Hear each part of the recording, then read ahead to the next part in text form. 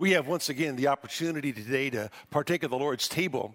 The Bible tells us in 1 Corinthians chapter 11, verse number 28, that we are to examine ourselves before we partake, that we might not eat and drink in an unworthy manner. And man is to judge himself based on self-examination. Where does he stand with the Christ? Later in the second epistle to the Corinthian church, Paul says in chapter 13, verse number 5, that we are to judge ourselves, we are to prove ourselves, we are to test ourselves to see whether or not Jesus is really in us. Well, we've had the wonderful opportunity over the last 4 weeks to look at the fourth warning in the book of Hebrews. And they all deal with examination to see whether or not you truly love the Lord, to see whether or not you are a true follower of the Lord. We told you 4 weeks ago, and we told you when we began our series in the book of Hebrews, that Hebrews is all about the explanation of who Christ is. He is supreme and he is sufficient. It's all about the exhortation as a result as to who he is, what we do. It's all about expectation, knowing that Jesus is going to come again. It's all about exaltation, exalting Christ as Lord and Savior, but it's also about examination, because the writer of Hebrews wants us to examine our lives. That's why we have the warning passages. That's why he puts them in Hebrews 2 and Hebrews 3 and 4 and Hebrews 5 and 6, Hebrews 10, Hebrews 12, that we might gather together and examine our lives in light of what the word of the Lord says. And so as we gather together today, before we partake of the Lord's table, it gives us one more opportunity to go through and complete this fourth warning, and to examine our lives in light of what the word of the Lord says. This fourth warning is all about the danger of willful sin, which is basically the definition of apostasy. We began by looking at what is the description of apostasy. And it says this in Hebrews chapter 10, verse number 26, "For if we go on sinning willfully, after receiving the knowledge of the truth, there no longer remains a sacrifice for sins." The writer describes for us what apostasy is. It's having come to the knowledge of who Christ is, maybe even believing in who Jesus is, maybe even having received Jesus, and yet, in spite of that knowledge, in spite of that truth, deciding to continue to sin willfully and to fall away from the Lord. So he describes for us apostasy. He's been building on this from Hebrews chapter 2, lest you drift by and neglect the opportunity, this great salvation, and not give yourself to it. Or in Hebrews 3, you harden your heart, as in the day of provocation in the wilderness. Don't do that. Or in chapter 3, having tasted of this heavenly gift, having been a partaker of the Holy Spirit, having been enlightened to fall away, it's impossible to renew you again to repentance.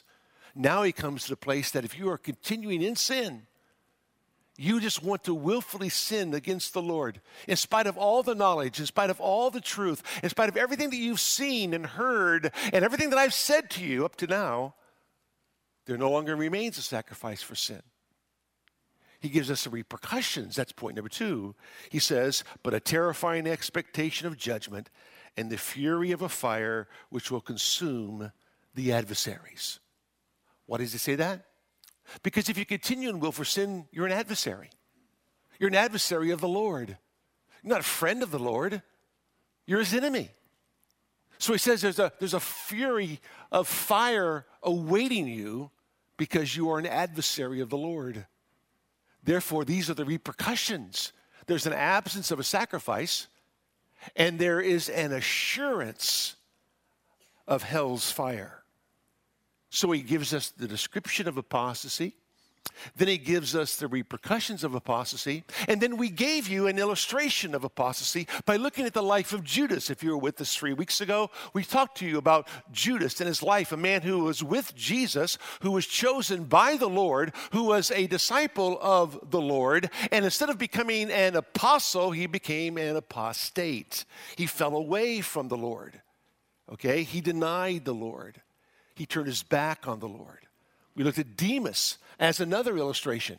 Having loved this present world, Paul says, he hath forsaken me.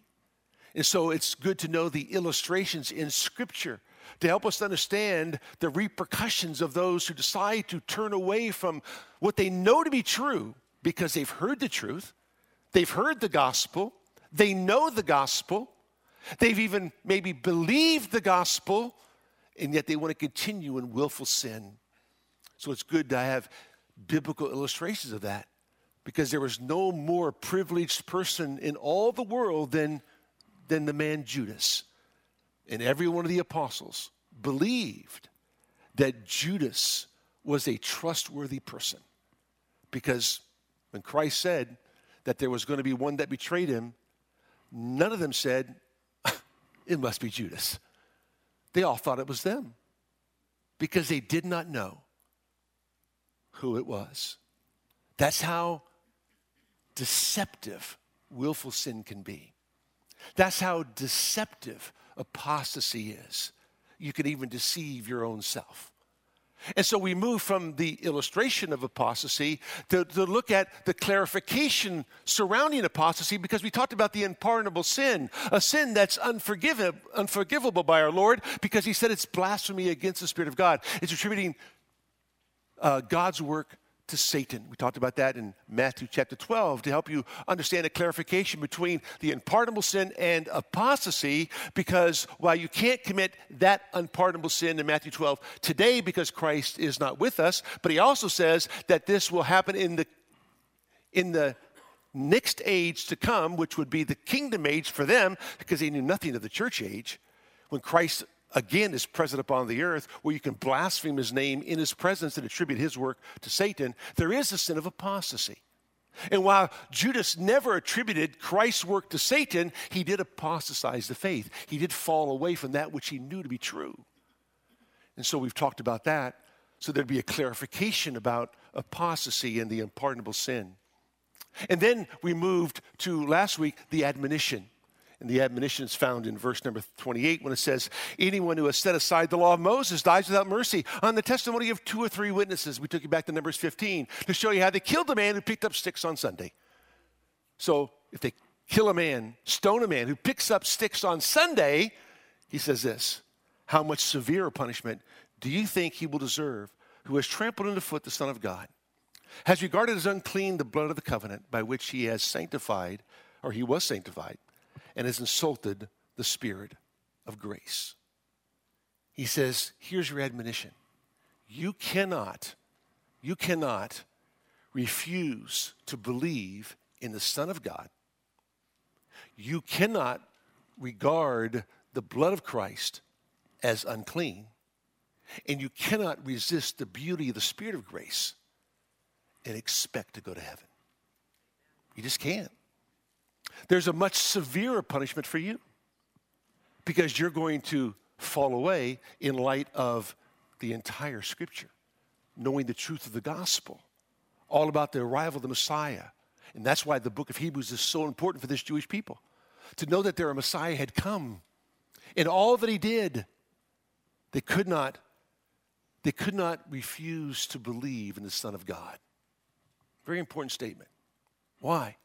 Because that would mean they would trample underfoot the Son of God. They would treat the Son of God as if he was worthless, as if he was worth nothing. In other words, they would see him as the Pharisees saw him in John chapter 5. Remember way back in Luke chapter 2? Remember, there's only one recorded incident in the life of Christ after his birth and before his ministry began at the age of 30, and that's when he was 12 years of age. And it's the only recorded incident of the life of Christ because it's the incident that makes the most sense, and it's the most important incident. Because he tells his mother, don't you know? I had to be about my Father's business. That statement right there tells you that Jesus is the Son of God. He is God in the flesh. He is equal in nature to who God is. And so when you come to John chapter 5, at the pool of Bethesda, there the tide would change against the Messiah. It was there in the pool of Bethesda. If you've been there to the house of mercy, it's called the house of mercy. If you've been to Israel with me, you know where those 5 porticos are. And we stand outside of the pool of Bethesda and we talk about John chapter 5. Because there he heals a man who 38 years had been paralyzed. And he takes up his bed and walks. And Christ says, do you want to be made well? The guy says, of course I do, but I have no one to throw me in. Thinking that if they were the first one in when the water would stir, they'd be healed. But Christ says, take up your bed and walk. And he walks. The Pharisees see him. Instead of saying, wow, look at you, man, you can walk. This is great, you're healed. They say, you can't take up your pallet and walk on the Sabbath day. What are you doing? You can't do that. I know you've been paralyzed for 38 years, but you just can't get up and walk on the Sabbath day. Get back down on top of your pallet. But see, they said, who healed you?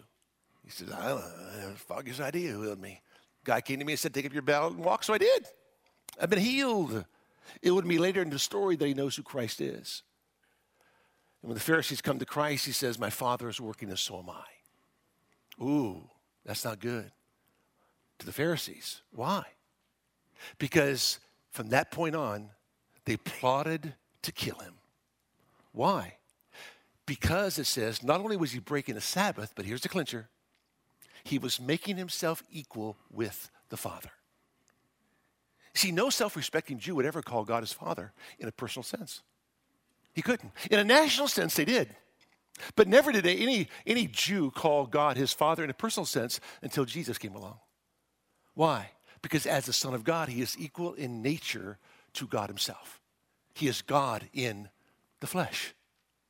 And so the writer of Hebrews is saying, you know what you're doing? You're refusing the Son of God. You are refusing to believe in the truth about the Son of God. You are trampling underfoot the Son of God. You are treating him as if he's not God in the flesh. You're treating him as if he's just another man. You can't do that. And on top of that, you cannot regard the blood of Christ as unclean or as common. For he says these words. He says, you can't regard as unclean the blood of the covenant by which he, which is not the person himself, but Christ, Christ, was sanctified or set apart. It was his blood that set him apart. It was his blood that was pleasing to the Father. It was his death that pleased the Father, right? And so what you're doing is you are regarding the blood that he shed as unclean, as common, as worthless, and meaning nothing. In other words, you're taking his sacrifice and making it just like all the millions of sacrifices that took place over the last several hundred years that could not give you access into the presence of God. But this one sacrifice gives you access into the presence of God. But you will not accept it. And then he says, in which he has sanctified and has insulted the Spirit of grace. So you're actually going to refuse to believe in the beauty of God's Spirit. Zechariah 12:10, the Spirit of grace is called the Spirit of grace and supplication. And so you're going to sin against the Spirit of God. You can't do that. So he gives the admonition. You must understand where you're going with this. And like a great surgeon, having cut them open, right? Stitched them back together, he's now going to give them words of encouragement and give them how it is they cannot become apostate. So he gives them what we'll call in our outline the prevention from apostasy. He wants them to understand you don't have to go down this route. You don't have to deny who Christ is. You don't have to turn your back on the Messiah. No. This is what he says. Verse 32. But remember the former days when, after being enlightened, you endured a great conflict of sufferings, partly by being made a public spectacle through reproaches and tribulations, and partly by becoming sharers with those who were so treated. For you showed sympathy to the prisoners and accepted joyfully the seizure of your property, knowing that you have for yourselves a better possession and a lasting one. Therefore, do not throw away your confidence, which has a great reward. For you have need of endurance, so that when you have done the will of God, you may receive what was promised. For yet in a very little while, he who is coming will come and will not delay. But my righteous one shall live by faith. And if he shrinks back, my soul has no pleasure in him. But we are not of those who shrink back, to destruction or to perdition, but to those who have faith to the persevering of the soul. He says, listen, if you don't want to apostatize the faith, you need to look backward, you need to look forward, and you need to look inward. You need to look backward and remember. You need to look forward and rejoice. And you need to look inward and re-examine whether or not you have genuine faith. He wants to wrap it all together and say, look, I don't want you to defrock the faith. I don't want you to turn your back on the Messiah.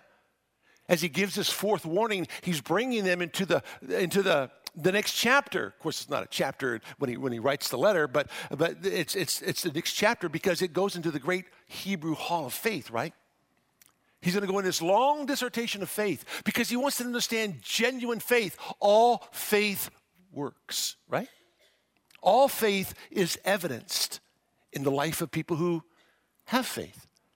And so Hebrews 11, and we'll take, 2 weeks on Hebrews 1 to 3, and then we're going to go through each character one at a time, each and every week to show you exactly how they exemplified their faith, how they believed in the Lord, how they followed the Lord, how they served the Lord. Yes, sometimes they failed, but by and part, they always looked to their upcoming reward, always looking for the promise, always living in obedience to what God had already said.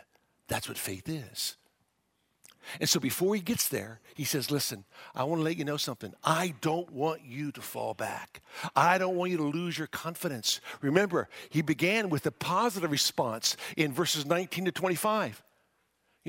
Let us draw near. Let us come in faith, right? Let us hold fast. Let us cling to our hope. And then let us consider what? Love. How to stimulate one another to love and good deeds. That's a positive response. But he quickly goes into the negative response because he wants them to understand the implications of not following the Lord, but of falling away from the Lord. Because remember, the warning passages are giving because there were many professors in the audience. There were a few possessors, but many professors. And there were even some protesters. They would protest the truth. And so he wants them to understand how they can possess Christ as Lord and Savior, how they can embrace the Messiah. And this should encourage every single one of us because all of us know people who profess Christianity but don't live Christianity. We know those who have protested against Christianity because they have fallen away from the faith and they don't want to follow the Lord anymore. But the hope is this, that as long as you have breath, there's an opportunity for you to respond. Because none of us knows. I'll never know if you apostatize the faith. The Lord knows, but I don't know. My job is just to warn you about the repercussions, to warn you about what's available or what's going to happen next if you continue in disobedience. My job is to lay out for you the opportunity and how to prevent yourself from falling away.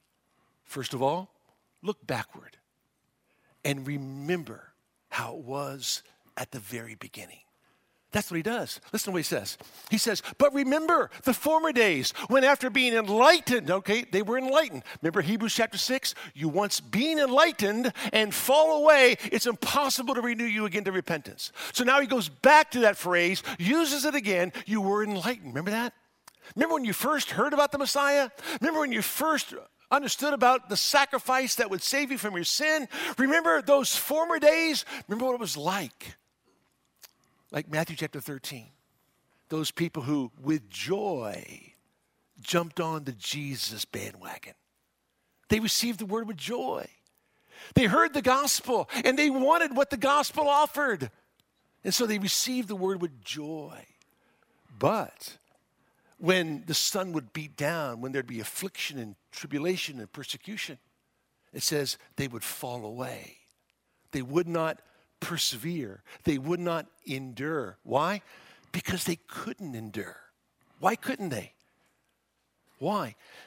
Because the redeemed, we said this last week, the redeemed remain with Christ because the Redeemer reigns within the Christian.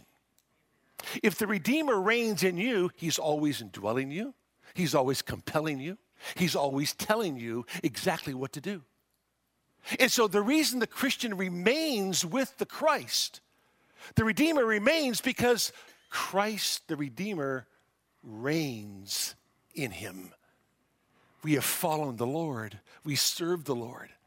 And when God's in us, Christ in you, the hope of glory, there's always that compulsion. There's always that instruction. There's always that conviction that says, you're going the wrong way.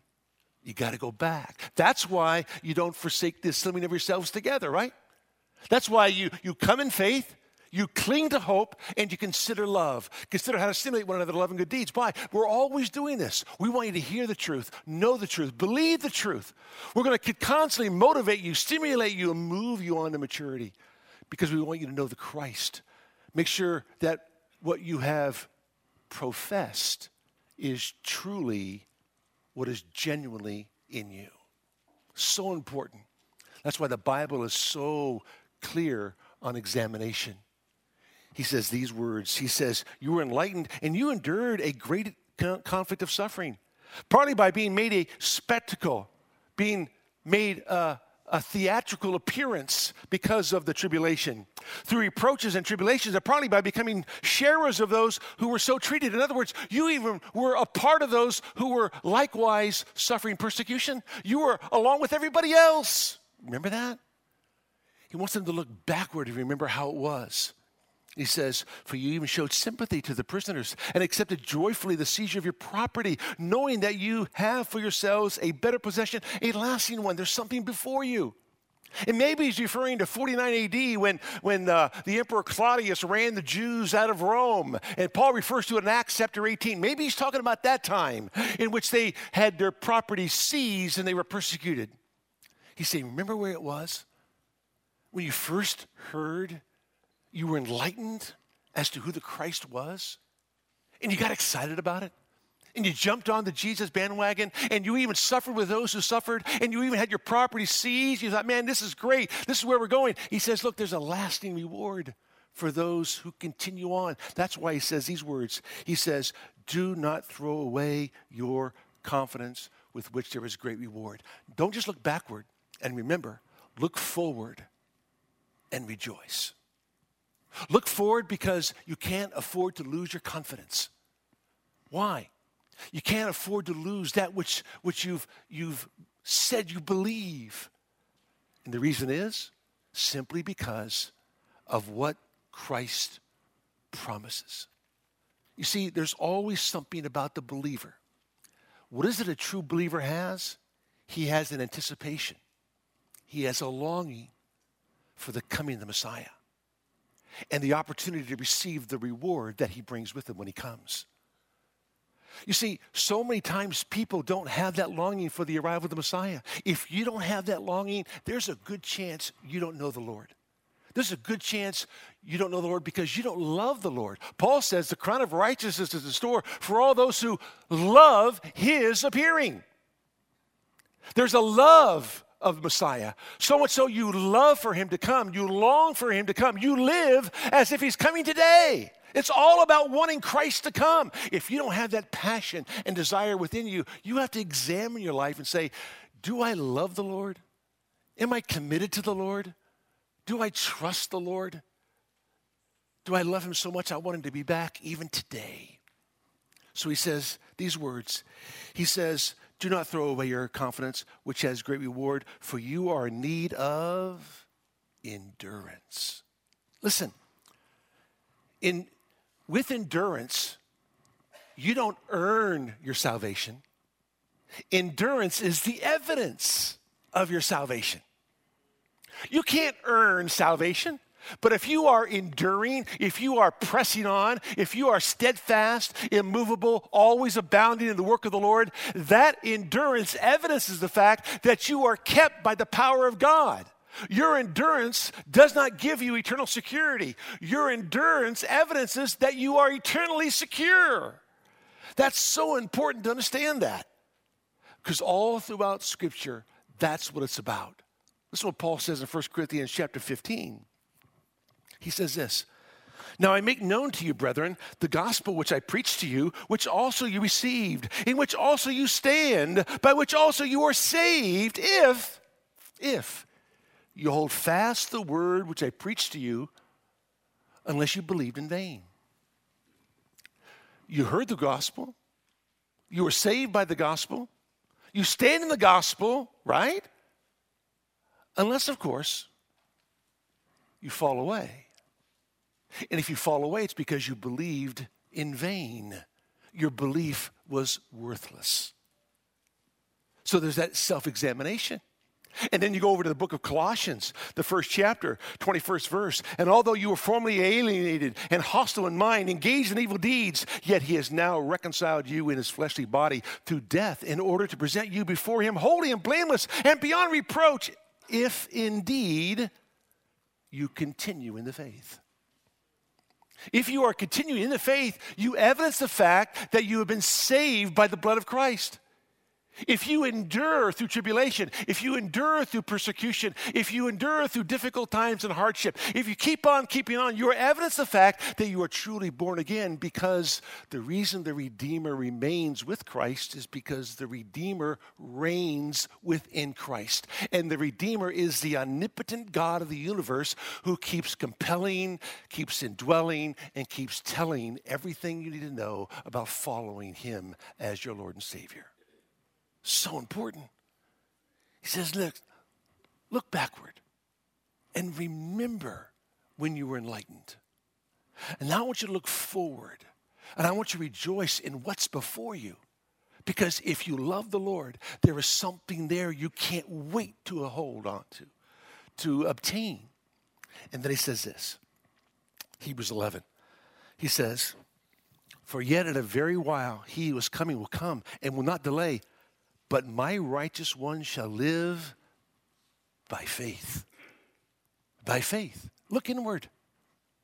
Look inward and re-examine whether or not you have genuine faith, because people who follow me, they live by faith. My righteous one will live by faith. And what is faith? Faith is believing in what God has already said. Faith is trusting obedience. I trust in what God has said, and now I obey what God has said. That's what faith is. And we're going to see that all throughout Hebrews 11, through every character that's there. As we examine their lives, every one of them trusted in the Lord. Every one of them obeyed the Lord. Why? Because they believed in what God said. And they had less revelation than you and I have. We have the completed revelation. They had to wait for God to speak. God's already spoken. He's given us his word. We know exactly what he says. And so he says, "But my righteous one shall live by faith. And if he shrinks back, my soul has no pleasure in him." If he shrinks back, if he falls away, my soul has no pleasure in him. Why? Hebrews 11:6, "Without faith, it is impossible to do what? To please the Lord." Why? You can't please the Lord without faith. Faith is believing in what God has said. I might not understand what God has said. Who cares? I believe what he says. I might not understand the cross and the resurrection, the triune nature of God, the omnipotence of God. I might not understand all that stuff in my own rational pea brain. But listen, I believe in what the Bible says. That's why faith is a gift, right? That's why faith is a completed gift of God that allows you to believe in what God has said. And those who do not have the gift, what? They wrestle with election and predestination. They wrestle with all those things. They don't understand them, and they can't come to grips with those things. Why? They have not been granted the gift of faith to believe in what God has said. Simple as that. So you pray that God would grant them the gift to open their eyes. Why? Remember 2 Corinthians 4? What does Satan do? He blinds the mind of the unbeliever so he doesn't believe in the deity, the glory of the Christ.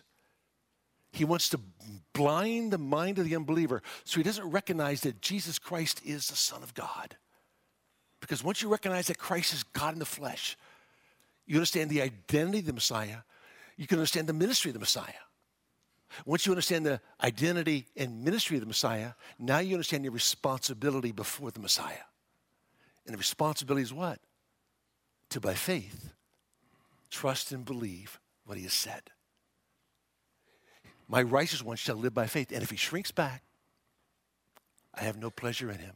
But then he says this, but we are not those who shrink back to perdition. Remember, Jesus was called a son of perdition, the Antichrist, son of perdition.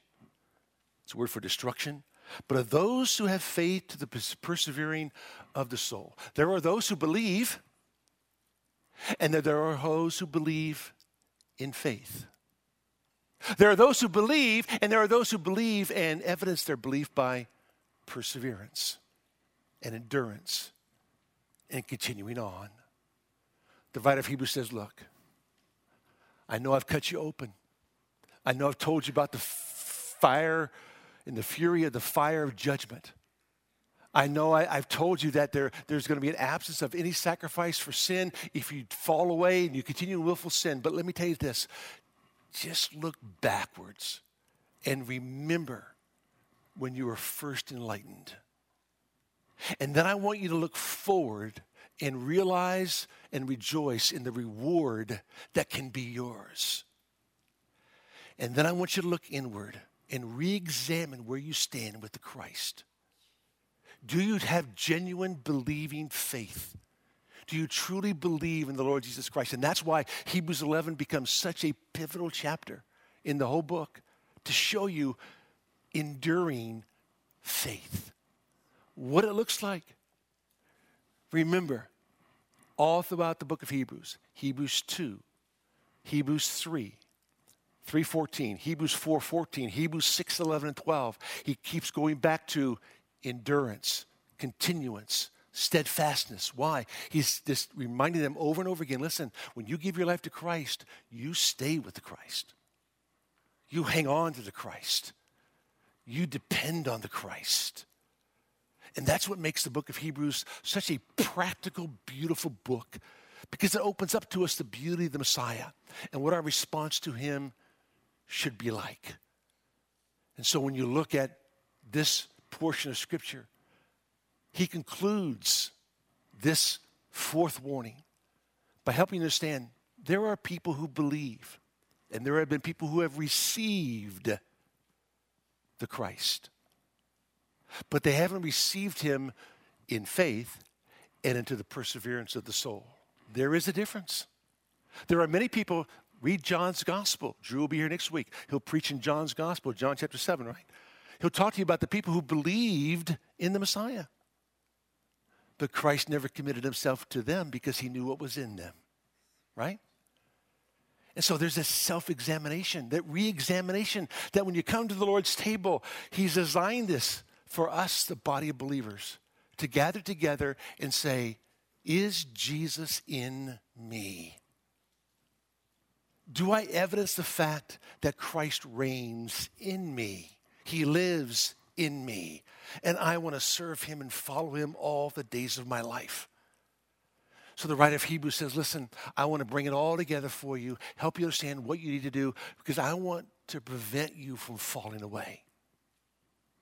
So look backward, look forward, look inward, and make sure you have genuine, saving faith that perseveres, that endures.